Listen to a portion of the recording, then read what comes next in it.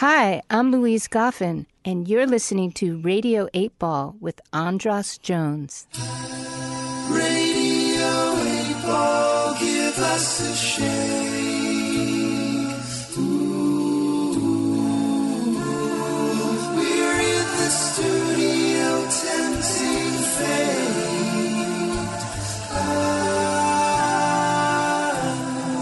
Putting questions to the songs which we will randomly select. Here with the help of our friend Synchronicity.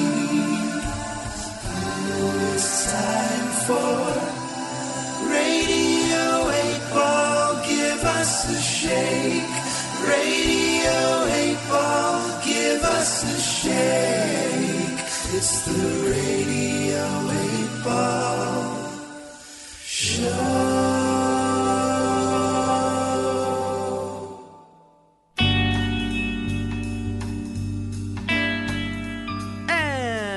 Welcome back to Radio 8 Ball, the show where we answer questions by picking songs at random and interpreting those randomly chosen songs as the answers to the questions. I am your host, Andras Jones, here in the studio with Chris Price. Hey.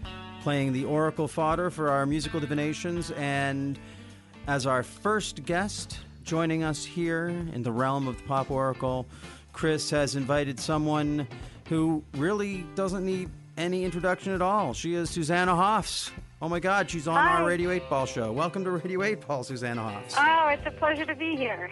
Well, as I said, no introduction necessary, but what we might be curious about is how do you and this fabulous songwriter, producer, Chris Price, know each other? Well, I believe we met at Largo, where I was doing a residency for about a year and a half, doing a show pretty much every month or so, and oftentimes after the main set was done on the big stage, we'd go into the little bar room and just continue going from there. And one day this kid who looked like he just walked out of high school, he looked so young and enthusiastic, got on the stage in the little room and with a guitar on his lap, playing it on his lap, and just started, I don't know, going crazy, doing a million songs, and everybody joined in, and it was just a kind of a musical love fest. And then, you know, we would run into each other. Chris would come to see my shows at Largo, and then there was a time where I was doing something with the Zombies at one of their shows, and Chris, you know, I was able to get Chris backstage to meet them, which was a real highlight, and then, you know, we just have continued to collaborate. And we worked together on the Emmett Rhodes record. He brought me in to do some music there. I introduced him to John Bryan. No, it's like a community. Chris is part of a community of musicians in LA that I just love. That's the second John Bryan reference of the show, and we've only just begun. There you are. Wow, those are some fantastic references. I like my ears are drooling just imagining all those collaborations. I know, and the thing is, Chris is so young, but he has such a kind of affection for the music that, you know, I, as a young child, got into the music of the 60s and then the 70s. Chris is so savvy and aware of all that stuff, and he's worked with so many incredible artists from that time and kind of plucked them out of obscurity in a way, and you know, bringing them into the new millennium. You know, it's great. I'm blushing over here, Sue. Well, you don't need to blush, but you're just amazing, Chris, and I'm just so excited you're doing this show. Thank you, and thank you for doing it. Yeah, you're so welcome. Yeah, so, and, well, I could just hang out and talk pop music with you forever, but the point of the show is for you to get to ask the questions. So, right. What is your question for Well, I Pop just happen to love this book of questions by Pablo Neruda, and this version's translated by William O'Daly, or O'Daly, I'm not sure how it's pronounced, but they're just very whimsical questions, and I thought they might spark something for Chris. So here's one of the questions from Pablo Neruda's book of questions. Why don't they train helicopters to suck honey from the sunlight? Why don't they train helicopters to suck honey from the sunlight? You got it. Great. It's a very good question. All right. It's a great question. And now, Isn't it? to engage the Pop Oracle on your behalf, I'm going to spin the Wheel of 8. Na, na, na, na, na. Wheel of 8.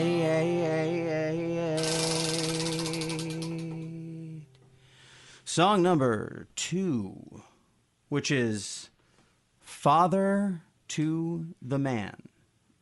Quick interruption here.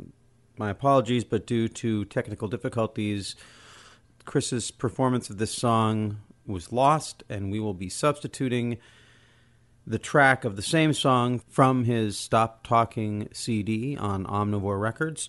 My apologies to Chris and to the audience, and even though it's a drag that we lost that song, the version from the album is pretty good, and now you get to hear it.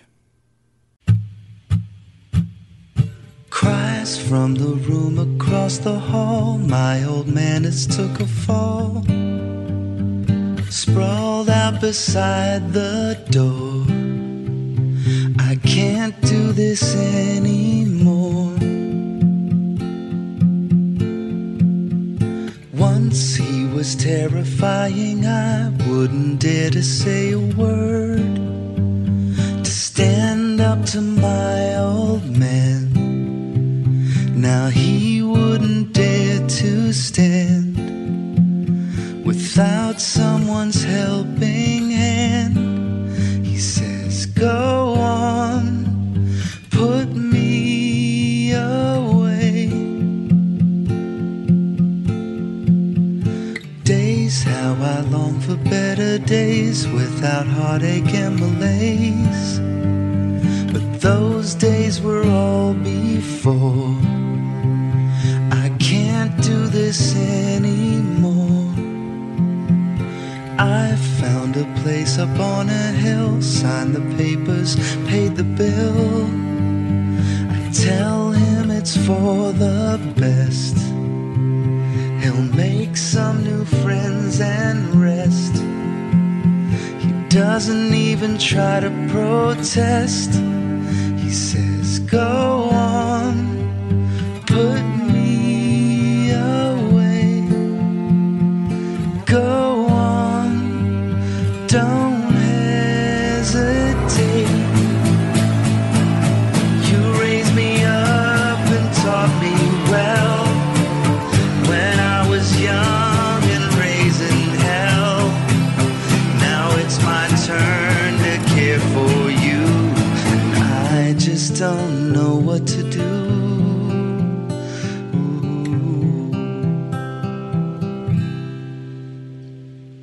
Time breezes by and then the child is the father to the man. But men tend to fade away, and we don't always go with grace. So kid, when you take my place, go on, put me away. Go on, put me away. All right. That was Father to the Man from Chris Price, the answer to Susanna Hoff's question, why don't they train helicopters to suck honey from the sun? That's it. Sunlight. Sunlight. Sunlight. Oh, wow. Yes. I got it mostly there. Yes. So before we get into the interpretation, Chris, do you want to tell us a little bit about the background of that song?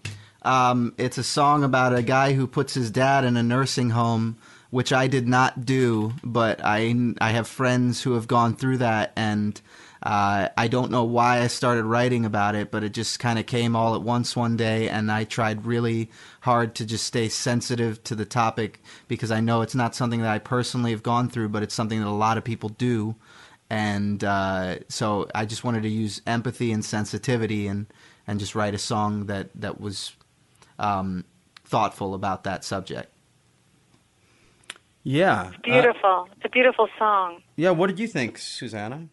I love it. I mean, I've heard Chris play it. I've been lucky enough to have him play it to me, serenade me with it in the living room here at my house. But and as I was on with, because of the phone system we're using today, I couldn't actually hear the lyrics very clearly this time, but I heard the melody and his voice and the way that Chris is playing the guitar, and I think that it fits really well with the question. It's like one of those questions there's no answer to, you know. Yes. And even if you could train helicopters to suck honey from the sunlight, you know, they may not actually do it, or they would choose not to, or Or you know, you may like, have it's no one sunlight. of those unanswerable questions, which is a lot of life is just a big unanswerable question, a question that begets another question. Well, I definitely had some pretty potent synchronicities around that. First of all, in that I am one of the people who I had to take my father on that unpleasant ride. So that's, and I've talked about him a lot on the show. He's a big inspiration for what we do here. He was a dream psychologist, and his bag was the sort of the poetry of dreams, using that in dream interpretation.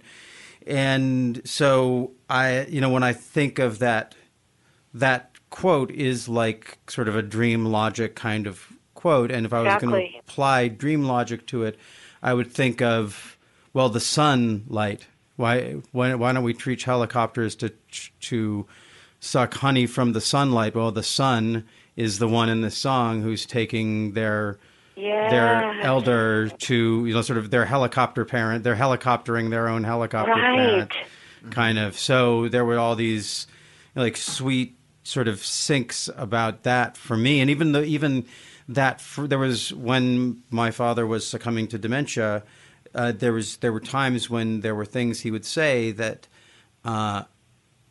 may have seemed nonsensical, but also seemed incredibly poetic, and lucid, probably. Yeah, like they were connected to a different kind of truth. They were like psychedelic talk, dream talk, right? Instead of, you know, normal day-to-day conversation. Logic, yeah. So that was, I just thought. Yeah, that was really and that's potent. that whole idea of what is logic. You know, what is, you know, the way that we decide to control the controlling ideas behind thought and reason and everything. When you know, you compare and contrast that to like dream logic, it's all, and the poem is sort of like turning that on its side as well, and making you think about those things, you know. And it is an interesting thing when the child becomes, you know, changes place with the parent too. Just the cycle of things is interesting. And you told me right before we came on the air that you got this book from my son, yeah. Your son. A couple of years ago, he gave me this. 2 years ago, 3 years ago now, he gave me this book on my birthday, and I read that poem, and I laughed and cried at the same time. Partly because it was my child becoming an adult and having the insight into me, and that the whimsy and the actual. Just the series of questions. I mean, they're just so rich and thought-provoking and whimsical, actually, that part of it, too. And it made me laugh and cry at the same time. And it was just a memory that I still cherish. And I always have this book very close by because I can always just flip open to any page and be charmed and delighted and moved, you know, by the questions. Wonderful, wonderful. It was a great question. Yeah, thanks for sharing that poetry with us. Oh, you're welcome. I hope you can go find a copy of the book. Oh, yeah. Keep it on your coffee table or by the bed. It's called The 5 Questions? No, it's called The Book of Questions. The Book of Questions. By Pablo Neruda. Yeah, and this version is translated by William O'Daly, and it's a very beautiful translations, yeah. Wonderful, wonderful. Well, keep the poetry flowing, Susanna Hoffs. Thank you. Thanks for being a part of this. Thank you for having me join. And hi, Chris. Hi, Chris. Thank you so much. You're so welcome. Enjoy the rest Thanks of for the listening to adventure. Radio 8 Ball. If you enjoy the show, please subscribe to us on iTunes or Stitcher, and check out our website and the links provided for info about past and future shows on the Radio 8 blog, our ongoing Patreon campaign, and where you can download our Radio 8 Ball app that allows you to engage the Pop Oracle directly in the form of every song ever performed in the history of Radio 8 Ball. I hope today's musical divination brings and brought the sync to you wherever you are. And until next time, I'm your host, Andras Jones, wishing you lots of spine-tingling synchronicities, connections with the natural world, and all the inspiration you can handle. It's the Radio 8 Ball Show. It's a good show.